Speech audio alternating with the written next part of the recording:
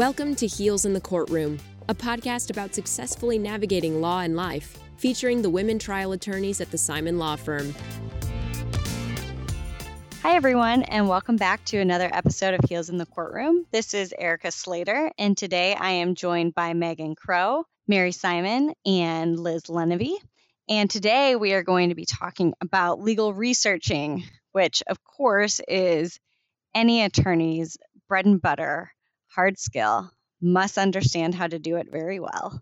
But I have found in my own career that, well, two things. One, you don't have to have a lot of experience to be a really good legal researcher. However, as your career goes on, you get better at it, or at least more efficient.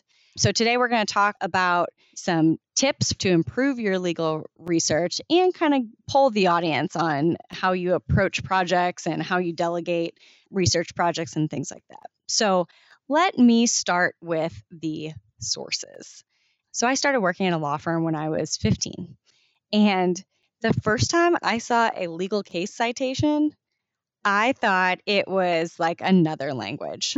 And I remember asking an attorney, like, what is this? Like, I get the Smith versus Wilson part, but what the heck is all that other alphabet soup after it? And then they said something about a blue book, and I'm like, you guys are crazy. It's so foreign and so counterintuitive to someone who hasn't studied the law nor had to be involved with any legal cases that everything that we do obviously comes from case law precedent and judges writing opinions and having the skills to research within a database to find those cases that support your opinion or to find the law that is, guiding you or different than what you thought it was. So in law school, the companies that run the databases, LexisNexis, Westlaw, you get free access to all of those in law school, basically. And it's such a smart marketing technique because as a law student, you kind of find what, you like or, whichever service you're using to research, you kind of get stuck in your ways and then want to continue using that when you're in practice.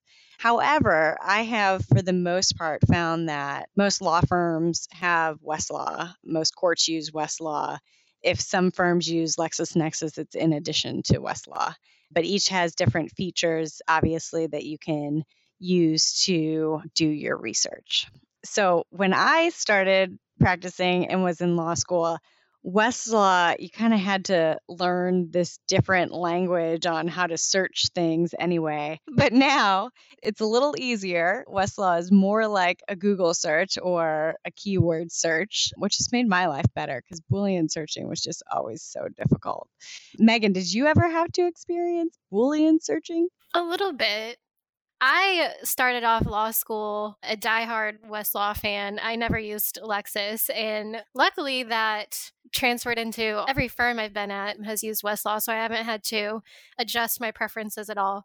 But I will say that one thing that is frustrating, perhaps if you are used to the all-access Westlaw in law school, transitioning to a firm that has limited Westlaw access can be really challenging. I know our firm has pretty much unlimited Westlaw, but at the last firm I was at, it did not. And learning how to research within the confines of what you can and can't access on Westlaw can be quite a challenge, and you have to really make more targeted searches or really know what you're looking for before you take that extra step and go past a paywall. This is where I'm going to jump in defense of the Boolean search. Something I pride myself on is how narrow I make my search terms. In law school, I took an entire class on researching. And a big part of that class was learning how to utilize them, which when I first went in, I was like, I'll just Google search. It's like a Google search.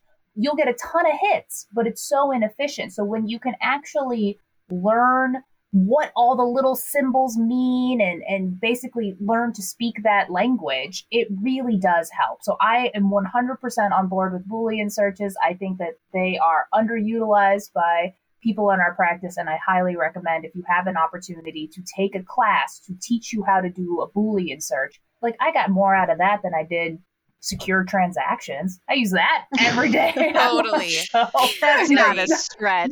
No shade to my secure transactions, Professor.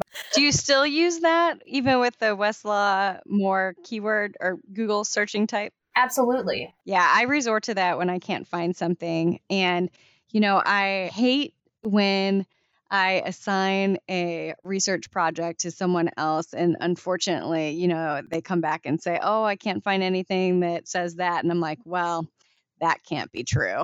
I have a hot tip for Westlaw. If you do not know how to do a Boolean search, you can always live chat the Westlaw support people. In the bottom of your Westlaw, there should be like a live chat feature, and you can ask them what you're searching for, and they will give you like a populated what the Boolean search should be to get you the best results. The Westlaw people will help you go through your search terms, or if you tell them like what you're looking for, what type of law you're looking for, they will create your searches or like workshop with you how you should search it. And they'll send you like the searches and the results.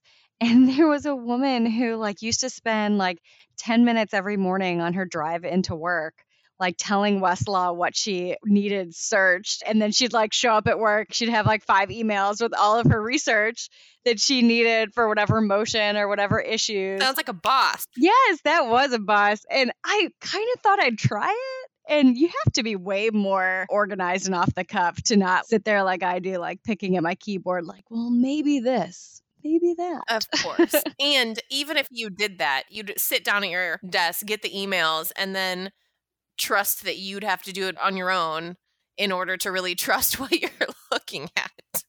That's how I would feel anyway. So true. So true. Okay. So ladies, you sit down, you are evaluating a new case, and you look at a completely new legal issue and you're like, I don't know how that claim operates or, what the legal parameters are.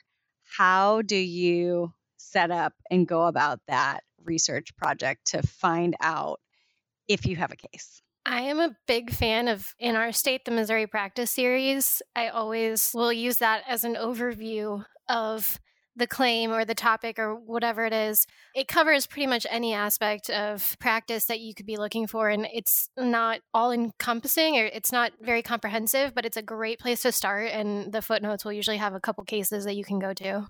What about ALR? Do you ever use that, or is that too wide of a net? I have not since law school, probably, when I had to. I learned about the Missouri Practice Series in law school, and that's the one that's kind of stuck with me because it seemed the most practical, especially in the type of work that we do. Liz? I was going to echo what Megan said, which is start with your secondary sources. Actually, I just had this conversation a couple months ago with someone in the office who was doing a research project but didn't have formal law school training yet. He was telling me about all the case law he was looking at. I go, okay, well, what did the secondary sources say? So I didn't look at those yet. I go, no.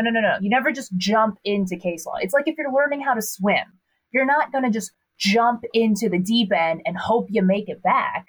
You're going to start in the shallow end and you're going to sort of work your way out there. And that's what secondary sources are. It just sort of gives you a 30,000-foot overview of what the issues are. And it can oftentimes lead you to the specific case law that you need. The Missouri Practice Series is phenomenal. I don't know who the folks are that update that every year, but they do a great job. And what's really great about using the secondary sources is that every year when it's updated, you're getting the most recent law. So if there's been a case that was recently reversed, if you've been relying on it for 15 years, but now it's bad law, the Missouri Practice Series or whatever your state's version of that will tell you that. So, if you're a young lawyer, do not jump into case law. Start with the secondary sources, work your way up there. And then as far as using things like ALR, I find that really useful if I'm in a situation where I'm trying to do almost like a 50-state survey. So, for example, I had a pretty hairy research project a couple months ago on a new issue in Missouri law.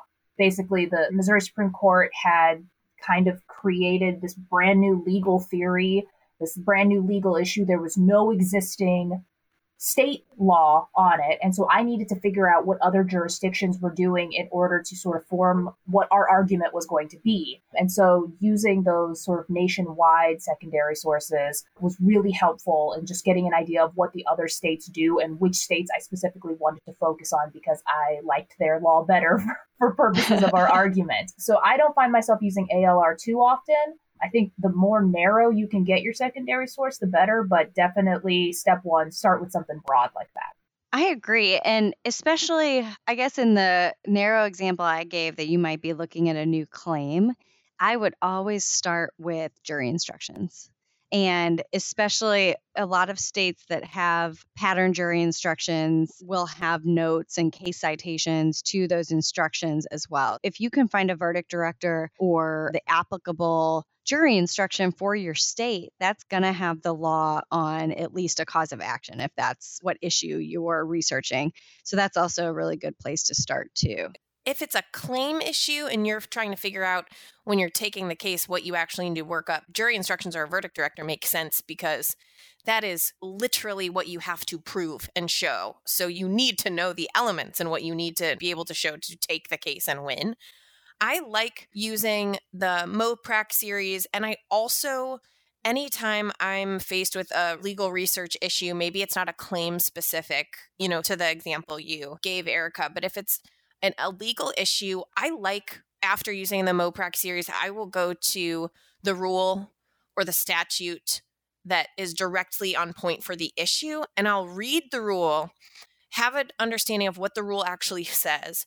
I'll read the comments on the rule, the intent, what the rule was actually intended for, do kind of a deeper dive into the rule itself, have a really good understanding of what that rule is intended for, why it was created. You can see different versions of statutes on Westlaw. You can see if changes were made to it over time to really get into why that rule exists. When I'm doing case law research, I look generally for cases that talk about the rule generally. And maybe I'll read some of those cases because oftentimes the rule will be discussed in cases in the same manner over again. Like courts will be deciding a certain particular application of the rule in the same manner over and over again. And after I have a grasp of what really is up for interpretation in courts with this specific rule, if I'm really unfamiliar with it, I'll get more narrow with looking for a case, applying it in the way I want it to.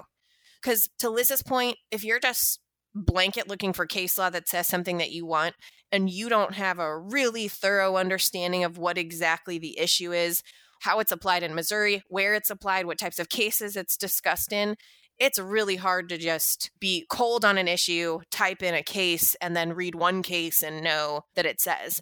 Even if you're someone who prefers to go straight to the case law, you can find the case, put that case on the shelf in your file, and then go back and get a thorough understanding. Because it might be that you see a quote that you really like in an application of a rule or something, and you can just save that case, save the citation, continue your research. And at the end, when you've kind of compiled the cases, you've looked at the rule, you've read the comments, then you can really do a thorough synthesis of all the information in your brain and do what lawyers do. We put on our lawyer hat and we're able to read through that and condense it down to a really concise understanding and that we can relay it to a judge. I really like getting the background first and then doing the deep dive. Although I will say when you're in a crunch and you get that case really quickly, it's like finding gold when you do. Especially when that case gives like a really strong overview of like Yes. the history of the law in this area. And it's like a Supreme Court case that's like 3 years old. And you're like, I am so golden here. That's a good day. Absolutely. Yes. Mary, to your point, citing references is one of my favorite features. If I'm looking at a rule or something, a statute that controls, go to the citing references, and the cases that cite that statute are usually organized by topic. So you can see what are the kind of hot topics under that statute. What are people analyzing in cases with respect to that statute? And you can quote the rule that you're looking for. And I know I've even done this before. Erica, I talked to you about this on certain insurance policies, even like certain rules or clauses or something. You can just plug right in and see what shows up in terms of where that line has been cited. And that tells you a whole bunch of information. For sure. now I want to hear kind of your preferences and styles about researching. Do you have rules or frameworks around how old of cases you will cite or what court level you will cite for certain issues? So I kind of like doing one of the most recent cases on the issue, and then also maybe an older case that shows this is the rule. This has always been the rule. It was the rule in the 50s and it's the rule now. Generally, as a rule of thumb, I'd always go with more recent over older, but there's certainly instances where using an old case can be kind of punchy. My rule of thumb as far as age goes, if the case was brought down prior to World War One, I really don't want to use it. That's sort of real my cutoff. desperate. The judge is going to look at that and go, yeah, you got nothing, but really good try. Like, if it's literally older than sliced bread, I don't think it's a good case to cite. That's right. But sometimes it might be the only case you have. And I've certainly been in that situation where I'm thinking, this is really such a narrow, weird niche issue that the only case I can find was for some reason in 1886. I don't know why this is, but if it's the only Missouri case I can find, and I'm in Missouri, then I'll cite it. But also I realize that is not particularly convincing, and I will try to find something more recent. But, if it's the only thing you got, sometimes you just got to work with what you have. You guys are all too generous, because if it doesn't have a 20 in front of the case year, I'm probably not citing it. You won't cite something from like the 80s or the 90s? I'm not saying I won't do it, but at this point, when I'm doing research in my day-to-day practice, it's usually kind of to get a general overview for something. There's been a couple cases, I guess, that I've done a lot of the briefing and the original research myself. But a lot of times I'm reviewing other clerks or another attorney's research and writing. And when I'm looking at the research, I look at it so critically. If like you're citing a 1976 case for like a pretty standard issue, unless you're doing what Megan was saying and taking the strategy of, let me cite that here's the Supreme Court case from Missouri 1976, and it's still being cited in 2021 as good law by an appellate court. That's where I think that makes sense. But to get the best product and the best research, unless you're looking at a case that is so factually on point, I don't think you should be citing stuff that's more than 10, 20 years old if you can help it. Another good age rule is if there is a landmark case about an issue, I will not cite anything before that case was decided. So if there had been a Supreme Court case about this in 2017, I wouldn't cite a district court case about it from 2009. Or like a rule change, right? That's smart. So how do you go through when you're researching a specific issue and deal with the fact that you're not finding, okay, so the hierarchy I have in my head, assuming we're researching a state law issue, is first I want to cite Missouri Supreme Court as recent as possible. Second, I want to cite an appellate court in the district in which my court is in as recent as possible. If I can't find that, I'll cite other appellate courts as well. But if I have the choice, I'll use that district. Then I sometimes look at trial court orders. Like, what's the hierarchy in your head if you can't find things at the most precedential level, I guess? How do you go through that? So right now, I'm actually working on a motion where it's about an issue of federal preemption of a state law claim. And there's this kind of undecided issue, and it hasn't been talked about in any of the Missouri courts. It's been talked about in some federal courts, and it's been talked about in one federal appellate court. And so the law really there is to go to the analogous federal cases. And in this case, I'm looking at the Eastern District of Missouri cases as opposed to Southern District of Texas. So I try and stay as close to home as possible, even if there's nothing on point that's binding. I want to use something persuasive that's close to home. What about when you have the issue that you find something that is directly on point or arguably on point and exactly the opposite of what you're arguing? How do you deal with that? You got to find a way to distinguish your case. I mean, that's it. My rule is that you also have to cite it. You cite the case you're relying on, and then you use that CF and cite the bad law, because one of our ethical rules is candor towards a tribunal. And I've seen several judges react when a attorney who filed a motion didn't show them directly the case law that went against them, and it was pointed out in a response, and that's never the position you want to be in. No. And that's my favorite thing to do in a response, is if there's on-point case law which has been clearly omitted. I'm not going to say intentionally. I won't assume anyone's intentions, but that's the easiest way to allow your opponent to get just an easy dunk on you. There's no other way to describe it. And you're not just letting your opponent get an easy dunk on you. You are shooting your own credibility with the court. Because now the court, if the judge decides to remember you, and if it's something that's egregious enough and it's worth remembering, they're going to think about you as the lawyer that was not forthcoming with everything. So when you're in a situation where the law is directly on point, you have to find something that distinguishes your set of facts from whatever is in that bad case law. You can't ignore it. You have to bring it up yourself, bring it up first, and be prepared to argue it. And I mean, if it's that bad of a situation, you might just need to be prepared to lose the issue.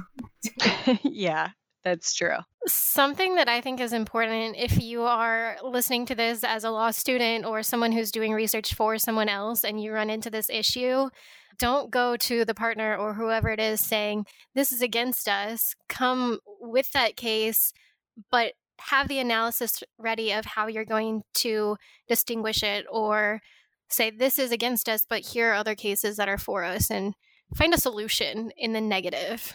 Yeah, I had that situation a couple months ago where I was asked to draft something based on a legal argument that just did not exist. It didn't exist. And as frustrating as that experience was, it gave me an opportunity to shine, because I was able to find other case law and through some creative arguing, come up with something that I didn't feel we would be laughed out of court.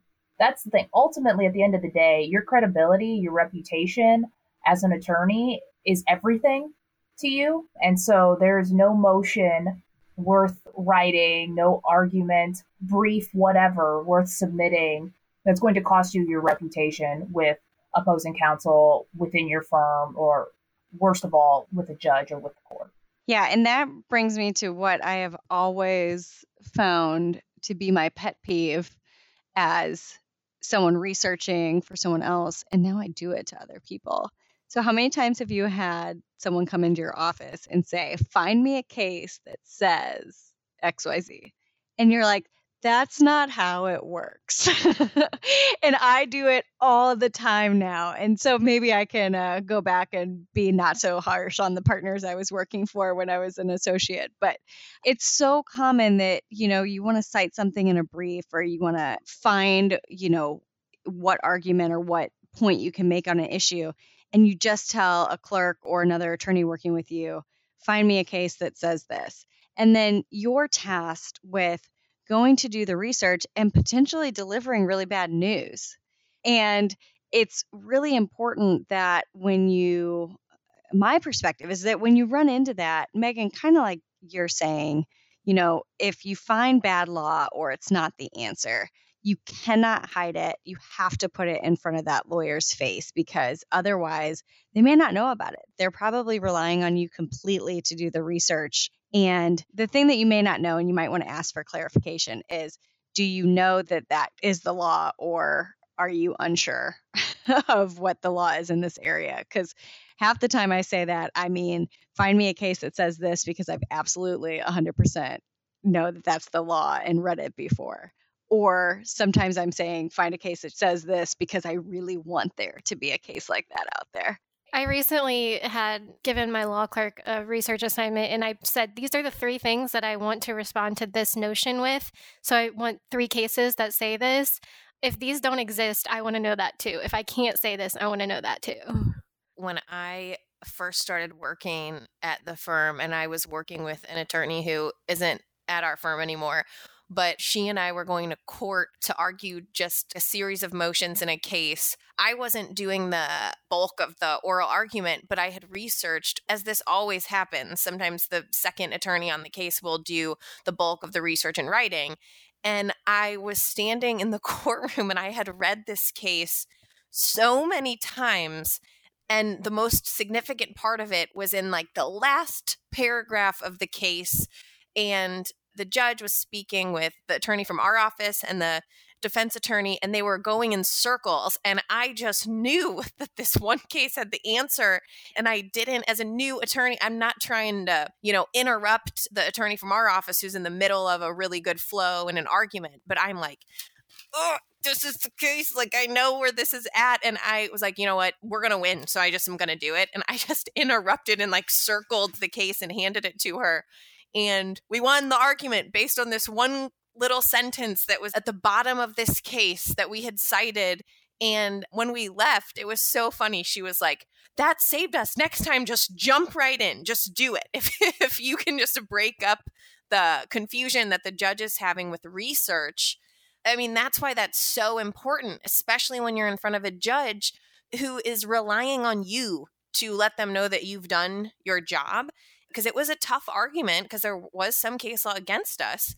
But the most recent case came down with this exact, thing that we were trying to articulate to the judge. And if the judge shows that not only have you presented them with the case law that's not super great for you, but you're able to turn it back to win. I mean, that's what it's all about when you're in front of a judge in terms of your credibility and letting them know that you do know what you're talking about. So it's not just two attorneys going back and forth. You actually have the research to show it.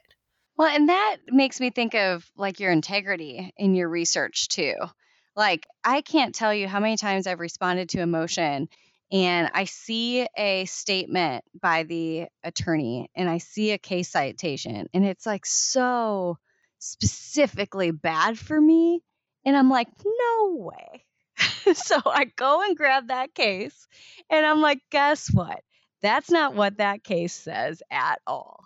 And it's sloppy lawyering to not if you're citing a case for a proposition and you're not quoting the case, one, even if you quote, you can't take it out of context. And two, if you are stretching what that case says for you, it is so much more to your detriment than either using a different case or, citing it a little bit more clearly and arguing why it applies to your case. So this is like a big shout out for law students learning how to research. If you're citing a case for a general rule or just to give the court kind of the background rules on an issue, you still need to read the facts of that case and understand how that court came down on the issue.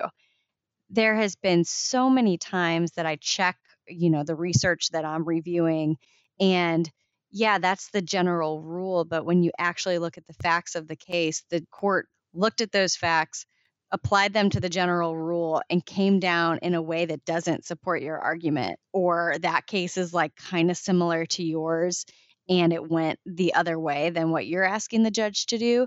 And you wouldn't want to draw attention to that case if you're not in a situation that you have to cite it because it's precedential or you have to put it in front of the court. You can find a different case for that general rule where the court, based on the same facts, turned on something else and came down on your way. I love it when I find that in a motion where I'm like, opposing counsel cites this case. That case is right on point for plaintiff's issue. Let me analyze it for you, court, and show you why. And it just really undermines their argument. And that's where strong research skills win the day and win your motion. Erica, what you just said is like the number one rule that I learned that they didn't teach you in law school that I learned as soon as I started practice, which is, say you're doing motion for summary judgment. There's a million summary judgment cases out there. You can find a million cases that state the summary judgment standard. Don't just find one that states the standard well. Find one that states the standard well and denied summary judgment, or however you're asking the court to resolve this issue. One question I have for you all, and that I've seen attorneys apply differently in their practices, is the use of one case for too much of your argument, like relying on one case for the bulk of your argument. And I'm curious to hear your thoughts. If you've got an issue and you find that golden case that's recent, It includes the rule that you're talking about, an explanation of the rule. It's factually on point. It's on your side and it helps you. Are you just going to cite that one case to carry the day for you? So I'm going to give the terrible lawyer answer of it depends. I think it depends on what other cases are available, one. And then two, it depends on how complicated your issue is. So if you have a really simple issue where you've got a case that is directly on point, it's recent, it is authoritative, and it can really just boil things down easily for the court, then that's great to have. And if it's a situation where it's a simple issue and you can cite that one case heavily, and maybe there's other cases that are also sort of on point, maybe not as strong, you can utilize what we call string cites, or just cram them all into one quick paragraph saying, Judge, I've got this great case. I'm going to talk to you about this. You're going to understand this case because of how thoroughly I'm going to describe it. But also I'll throw additional case law in there so that you can rely on a couple other sources as well.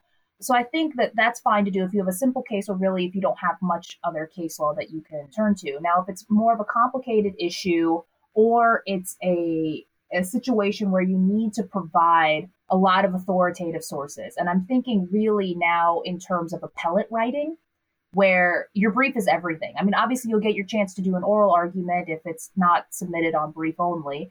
But thinking back to my time interning for the Court of Appeals when I was in law school, the brief was everything for us. I mean, that was where we started our own research when we looked into these cases to prepare and help the judge come up with their ultimate opinions. And if we're writing the opinion, what we needed to write. So if you're writing like an appellate brief, you need to cram as much case law, good case law in there as you possibly can, because it's going to be the starting point for the clerk that is researching it. So that's my thought is, if you've got a simple issue, you can probably rely on 1-2 cases. If you've got something complicated or you're submitting something where the brief or the motion is particularly important, then you should go with more. What I like to do is don't just stop at one case, but also don't list a huge string cite of cases. Like, I don't want to string cite every single case that's ever decided this issue, because that's going to be pointless, and more than likely they're not all completely relevant. So what I like to do is choose the 3 cases that are most on point, and usually there's going to be one with the facts that are most analogous to your present issue. And so if I'm citing a rule, I'll cite maybe those 2 other cases as a support for that rule, and then tease out the 3rd one that I think is most analogous in a little bit more detail. So it's just a way of showing that this isn't the only case on point, but it is the most relevant. And so I want to highlight this one. I'm pretty sure I've, written full briefs being like, this is the case on point. It's binding precedent on the court. There's really no argument here. But those situations are pretty rare, where there's no argument or it can't be distinguished. Unless it's like the way a rule is applied or something like that, that's not fact dependent.